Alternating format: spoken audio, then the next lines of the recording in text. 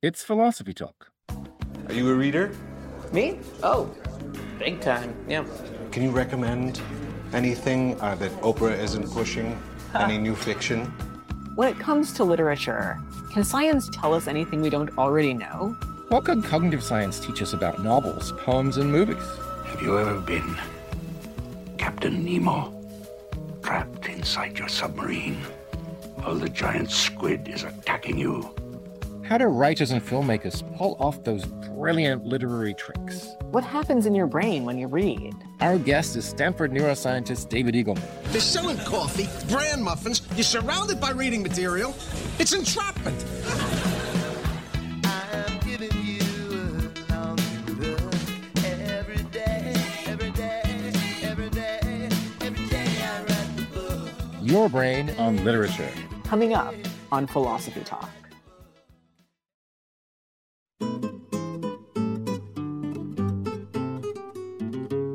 What can neuroscience tell us about novels, poems, and movies? Can fiction help us develop real-world cognitive skills? Can writers exploit our mental weaknesses for our own good?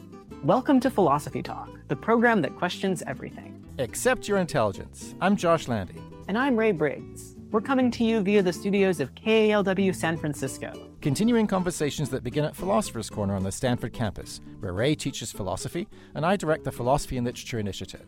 Today, we're thinking about your brain on literature. This seems like a perfect subject for you, Ray. I mean, you're a published poet and you teach classes on the mind. So this has got to be a pretty good day for you. Well, yeah, you might think that, but actually, I've got some reservations. I mean, what are brain scans supposed to teach us about literature? Well, I don't know. I think there's a couple of really interesting studies. Like, okay, here's a study. It compares reading for pleasure with careful reading. Guess what? It turns out that tons of extra areas of the brain lights up when you're reading carefully. Really? And how big was the sample size on that study, Josh? Were the participants all recruited from the same university? Look, a lot of those brain studies aren't even good science. Well, maybe, but not everything in psychology is brain scans. I mean, there's lots of ways that science can help us understand literature. And none of them are any use. Literature is about feelings. That's the magic of it. We can study that magic. What are you talking about? Well, okay, think about actual magic, stage magic, right? I mean, modern psychology has given us a real window into how that works, right? It turns out that what those stage magicians are doing is exploiting weaknesses in our cognitive architecture, like the fact that we can't pay attention to everything at once. Yeah, what's that got to do with novels and poetry and stuff? Well, novelists are magicians too. Think of all those amazing surprises they pull off, like when they give us a clue but kind of trick us into paying attention to something else. Psychology helps us see how tricks like that are done.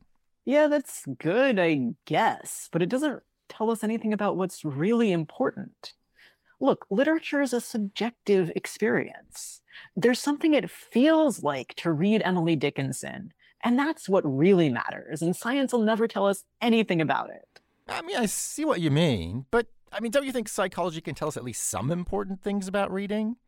One study, here's another study for you. Reading fiction, it turns out, makes us better at getting inside another person's head. Great novels help us imagine what it's like to see the world from a totally different point of view. Isn't that a cool result? No, please, you didn't need 21st century science to figure that out. I mean, George Eliot said the point of her novels was that those who read them should be better able to imagine and to feel the pains and joys of those who differ from themselves. And that was 150 years ago. You're just taking an old idea and putting it in a new hat with a picture of a bar graph on it and a picture of a brain. Okay, I see your hat-based worry. But I don't think everything's like that. I mean, I think some psychology does more than just re-describe stuff we already know. Okay, here's another study for you. Turns out, if you want to get readers to care about a character from a different demographic group, the best thing to do, reveal their identity late in the story. Oh, wow, that's what Toni Morrison does, actually. Oh, I love Toni Morrison. Say more about that. She does this really cool thing in some of her fiction where she doesn't indicate right away the race of some of the characters. It's so interesting to know that that's likely to, make her white readers more empathetic, for instance. Right? So am I convincing you at least a little bit? Well, my jury's still out. I'm still not convinced that science can help us to understand literature. But I'll grant you that it can inspire literature. Look, there have been some really fantastic novels that explore different kinds of minds. Like The Curious Incident of the Dog in the Nighttime, about the autism spectrum. Or like Motherless Brooklyn for Tourette's. Or like Freshwater for dissociative identity disorder. Ian McEwan's Saturday for Huntington's? Yeah, I love all of that stuff. I think I feel a poem coming on. There once was a man with a brain. Okay, that's great. I'm going to count on you, Ray, to finish that by the end of the show. I think it's going to be a really fun conversation. Our guest today is going to be neuroscientist David Eagleman, who just taught a whole class with me on literature and the brain. Meanwhile, we sent our roving philosophical reporter, Holly J. McDeed, to find out what researchers are learning about children's brains on literature. She files this report. I'm a real big, die-hard, unapologetic sci-fi and fantasy nerd. Middle-earth and Lord of the Rings loom large in Dina Weisberg's early experiences with fiction. You're late. A wizard is never late, Frodo Baggins. Nor is he early. He arrives precisely when he means to. As a kid, she was a bookworm, fascinated by thinking about and writing stories.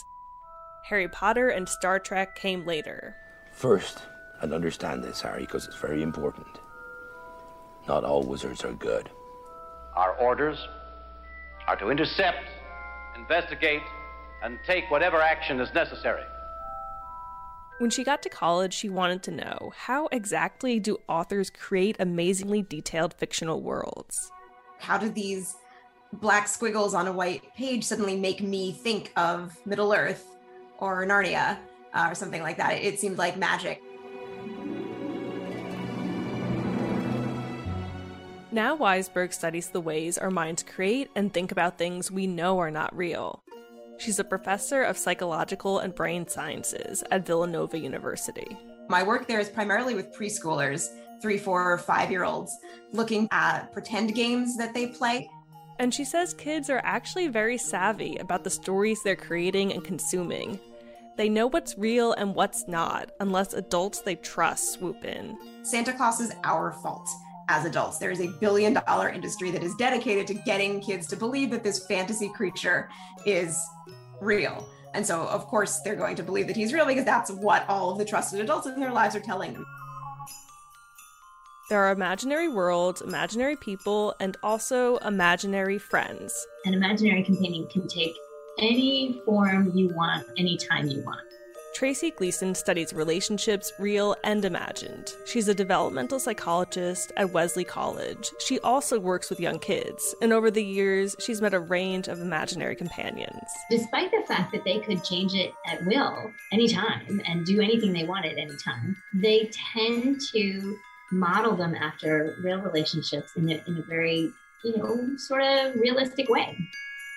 Robots, trains, and blankets, a shadow, a tiny can of tomato paste, a herd of cows, all different colors. One kid said in preschool she was friends with an invisible little girl. But in fact, it was a piece of pasta.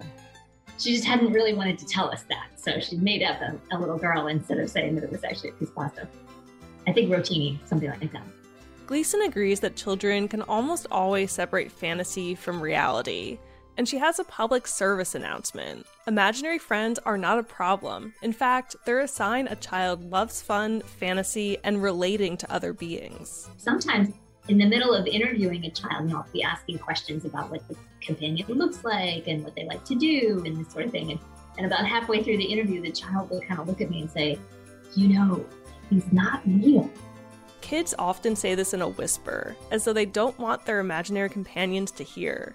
They're worried the adults are confused and don't understand the rules of fictional worlds. Relax and let the fantasy have a life of its own. What was that? My imaginary friend fell down. God, Daria, even your imaginary friends are embarrassing. For Philosophy Talk, I'm Holly J. McDeed. You can listen to the rest of this episode by purchasing it on iTunes Music. Or for unlimited listening, subscribe to our archive at philosophytalk.org.